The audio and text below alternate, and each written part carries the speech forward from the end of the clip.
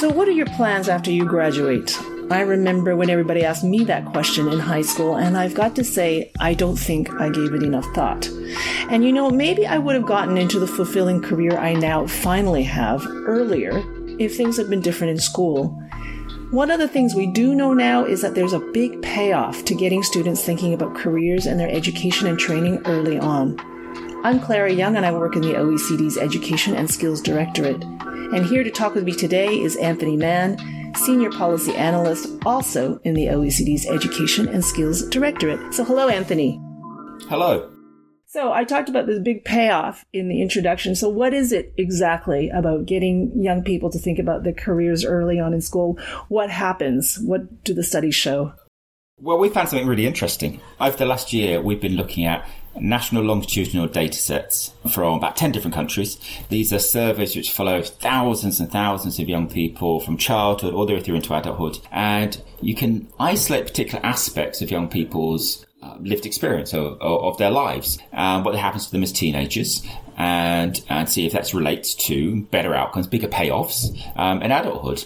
And what we did, we looked at a whole range of career guidance related activities about direct experience of the labour market, about guidance activities, about attitudes. And what we found was that very commonly we could associate career guidance activities and ways of thinking with better outcomes later on, lower unemployment rates, greater job satisfaction, and also sort of like higher wages. That's probably the easiest to quantify and get across in a simple way. What we found typically was that young people who engage more in thinking about their future careers and taking part in activities to explore their future careers and those possibilities at 15 could probably expect to earn between about 5 to 10% more 10 years later. Okay, so higher wages, more satisfaction with their jobs, greater chance of employment. So only upsides to getting involved in career activities when you're in school. That's right. It's a great win-win for young people. But what we find is that many young people don't participate at all in career-related activities. So by the age of 15, we know from the OECD's PISA study that fewer than half of young people by the age of 15 have visited a workplace, have attended a job fair, or done an internship. In some countries, it's very small numbers of young people who participate in these sorts of activities. And they're so important because, societies increasingly require young people to navigate their own way, through their education and training to make, ever more choices about what they're going to study, how hard they're going to study. And young people need a compass to be able to make good decisions by doing that. And what we find is that when they directly experience, the world of work, when they work with their schools to explore the labour market, when we see them thinking about their futures and having more informed understanding about how future careers might relate to their education decisions, they do better. And that's something which is, I think, makes it easy for us to visualize of young people going into these processes with their eyes open. But we know that many young people are really struggling and need, better access to information and support from their schools. And especially now, I think, with all the labor disruption from the pandemic, I think it's particularly crucial. Well, absolutely, because the thing is that at the same time, young people are staying in education longer than ever and having to make more decisions than ever before about what and where they study, how hard they study. The labour market itself is getting ever more turbulent, ever more unpredictable, ever more dynamic. We see this big, long trend in terms of digitalisation, which is really changing the way that lots of tasks are done within workplaces and so the way that jobs are organised. But COVID's been huge. A huge disruption to the labour market. And so young people having to make their decisions now, really need access to a really deep level of information in order to be able to make decisions which are right for them. So what activities are we talking about exactly? I mean, we're talking about talks at job fairs. What's the most effective strategy for getting students to think about careers? Well, what we're able to do is we're able to categorise the different indicators which we've identified of better employment outcomes later on in 3 areas. And the first one is that young people really do need to have first-hand direct experience of the labour market, actually know what it's like, to do a job in a workplace. Now, that could come through part-time working, that could come from volunteering, It might be through an internship scheme, but that experience is really important. It's very hard for any schools to replicate, that very first-hand experience you might get of being in a workplace. And it should happen on a number of occasions because, young people have many different ideas which they're playing around with. It's not really enough for them just to have a very short, just one-off insight into what the labour market's actually like. And it's really important that these experiences are supplemented by activities where schools help them to explore. And we can identify some very specific things which we see in a number of countries. We see at least 3 different countries where we identify and confirm these indicators. For example, young people who hear from people in work through career talks or attend job fairs can be expected to do better later on, taking part in workplace visits or job shadowing. Interestingly, that when young people take part in activities designed to help them develop recruitment skills, things like interview workshops, application, CV workshops and so on, they do better. And we think what's happening there is that young people are really reflecting on their educational choices and how they might relate to an imagined future. And we see the same thing in as simple as career conversation. If a young person's talking to their families, to their teachers, to their friends about, their futures, we see them doing better. And, this links to a number of different attitudinal aspects of teenage lives. Young people who have a clearer sense about their career ambitions, by the ages of 14, 15, 16, who understand the qualifications needed to typically enter, the profession which they're interested in. High ambition is good. Being able to, relate what you're doing in the classroom to an imagined future in the workplace. All these things are important. And so it's not just one sort of like magic bullet, but it's these 3 simple things they need to be exploring, experiencing, thinking about their potential futures in work. So when's the best time for schools to begin working with students? You're thinking about the career. Is it 14, 16, or even earlier? We would certainly argue that 14, 15, 16 is too late. Young people, what we see through this study is that the attitudes that young people develop about their futures are really important. And that takes a lot of time for exploration, for reflection, for validation, for confirmation. And we need to give young people plenty of time to do that. Now, what we would argue, and many people would agree with this, is that effective guidance really begins in primary school. And, not that at that young age we expect young people to be developing, work-ready skills, but, schools can help young people to see the relationship between what they do in the classroom and this world around them, this world of work which is around them. Being able to see connections, be able to broaden their aspirations, because we know that, many of the aspirations, or many young people are very narrow in their career aspirations. And they're also very heavily influenced by gender, by social background. There's a lot of stereotyping goes on about what's right or wrong for people like us, people like me to do. And so beginning young and helping young people to develop this critical way of thinking, give them a sense of some confidence that they can have some degree of agency over their sort of transitions through education into work. It's really important. It's really important for that to start young. I know that's a very good point, because this summer I was talking to, the daughters of friends of mine, and I asked them, I said, what are you planning to do when you get older? And both of them, now I don't really know exactly what their age is, both of them wanted to be lawyers. I mean, that's a bit of a problem, isn't it? That most young people want to do sort of the same occupations. Well, in the PISA study, which every 3 years, we ask hundreds of thousands of young people around the world, what kind of job do you expect to have when you're about 30 years old? And so we're looking for expectation here, not aspiration. And what we find is that across the OECD countries, about half of students, half of boys, half of girls, say that they expect to work in just one of 10 jobs. And these tend to be, pretty long-standing jobs. It's not the new economy. It's doctors, it's lawyers, it's teachers. Often for boys, it's sports people. And we see very high concentrations. And in some countries, particularly lower income countries, rapidly developing countries, we see 60, 70 or even 80% of students, they're going to expecting to work in just one of 10 jobs by this age. So we find that young people have very high expectations in general, and we've been able to measure this over time. 20 years ago, in the year 2000, only about half of young people said that they expected to be a professional or to work in a managerial role by the age of 30. Now it's 62%.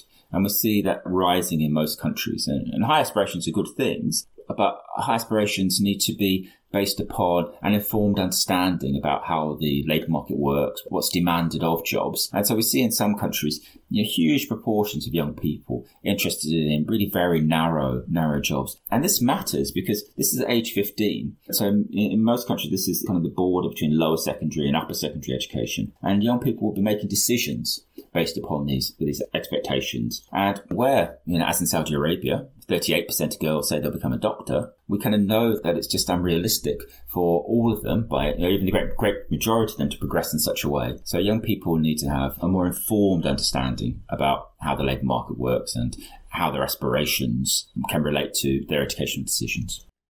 Because the consequence is that we have a glut of too many people who are qualified to do certain kinds of jobs, and then not enough people with the proper skills to do the jobs that the labor market needs, like more vocational careers, for example. Yeah, that's right. We see young people getting caught out. I know people in my extended family who've done just that. They've gone through education, they've had an aspiration which hasn't worked out, or perhaps they've had no aspiration. And a quarter of young people now across the OECD countries just don't know what sort of job they will be doing at age 30. We can see them getting caught out. And it may well be that they get through a whole program of maybe even tertiary education, or higher education, and then find there's not work for them to do there. Because in many countries now, we see tertiary education being marketised. And so, and that undermines the relationship between the demand from the labour market on one side and, young people, the supply of young people sort of coming through. So there are some real risks. I think that's what we see when we look at these indicators. We see young people getting caught out and getting off to a poor start in the labour market. And we know that early experiences of unemployment are associated with long-term scarring effects, both economic and social and psychological, for young people. But you're right, Clara, in that point you made about vocational systems. And when we do look at countries which have very strong vocational systems, we see low levels of concentration in terms of what young people say they're going to do. There's a broader range of occupational expectations, which we find. But also we find that jobs like childcare workers, office workers, mechanics, these feature in those top 10 of jobs which young people say they're interested in. Let's go a little bit more into vocational careers. Can we give maybe a clear definition of exactly what that is, especially in contrast to, the jobs that we've been talking about just now, like lawyers, doctors, teachers?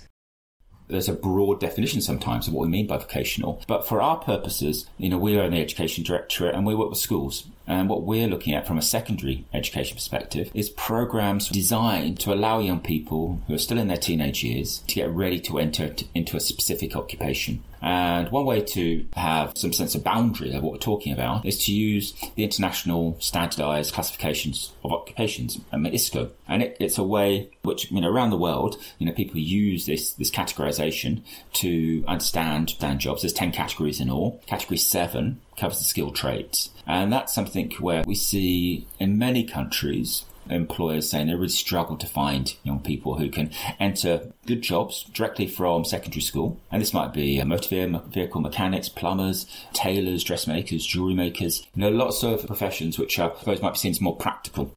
Practical, that's a good word.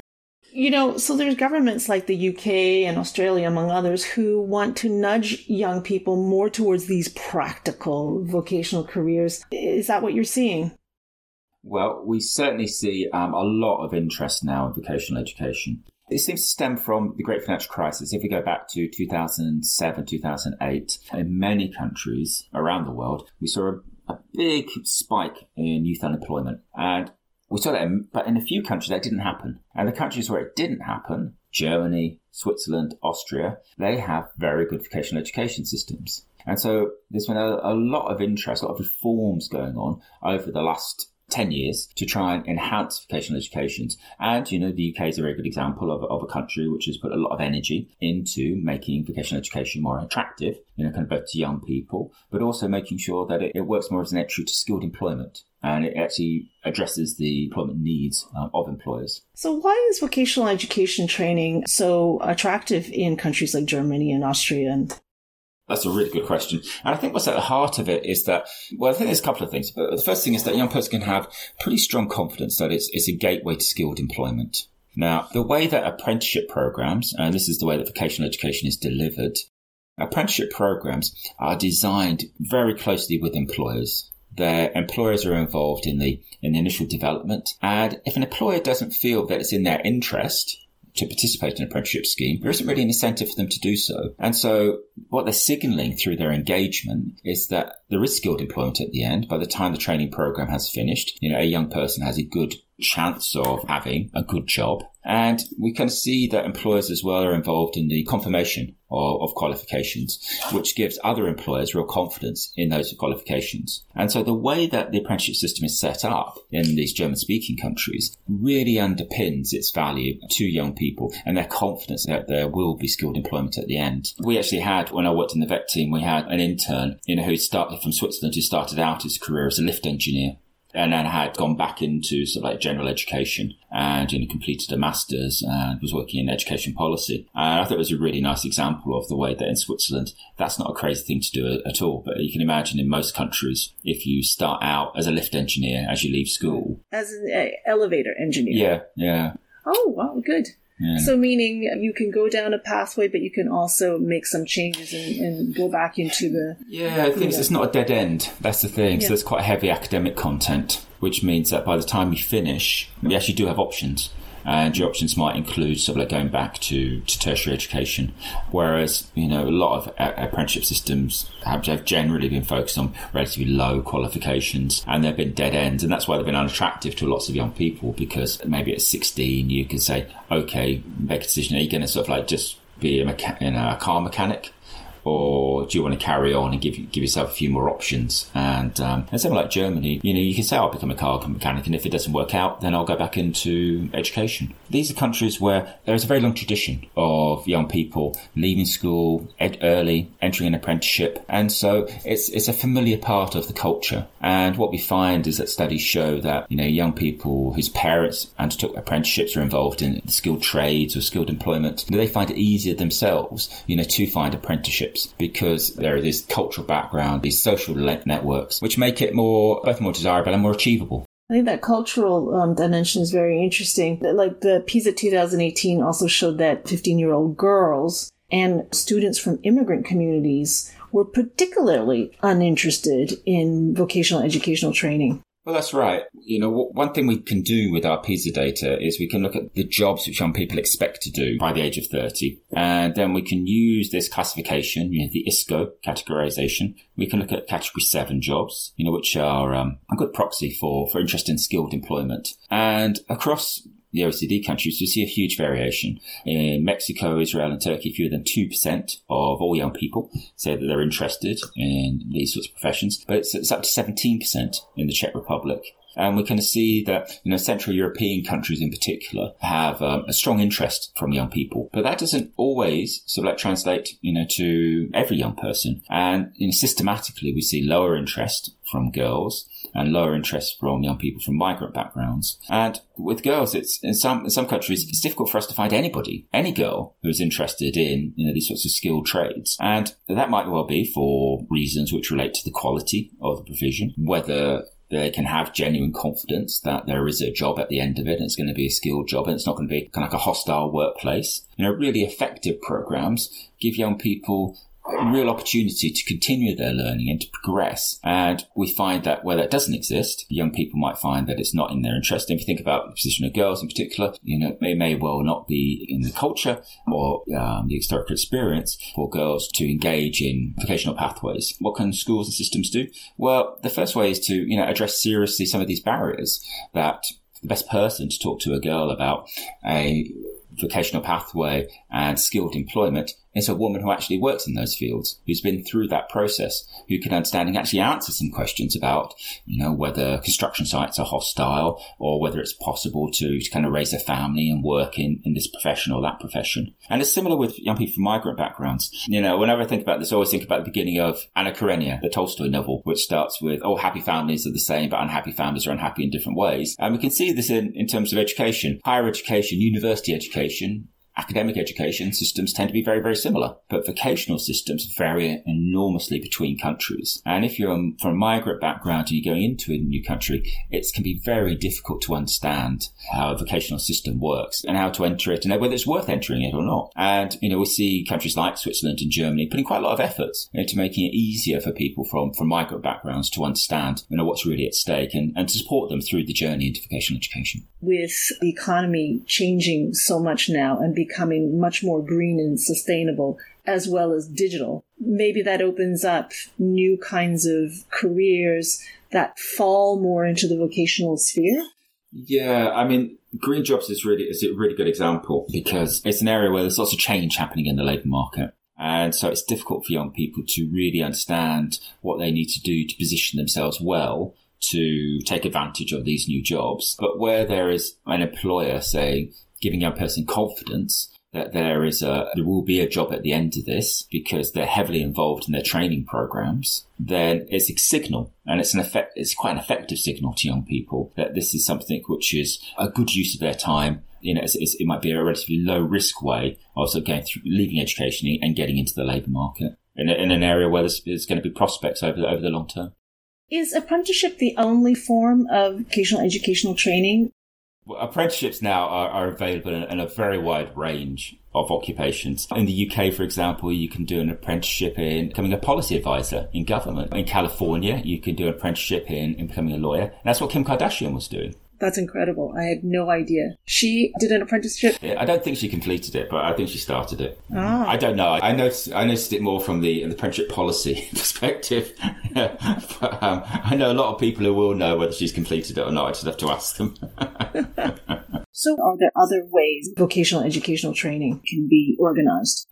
Two main ways. One is fully work-based and the other one is school-based. And in countries can vary. At one end of the extreme, you have, school-based programs where the student just stays in the classroom the whole time and doesn't see a workplace at all. And from our perspective, from the work that we've done at OECD, we would be skeptical that can give a young person as good a preparation as programs which engage either a significant amount of work-based learning.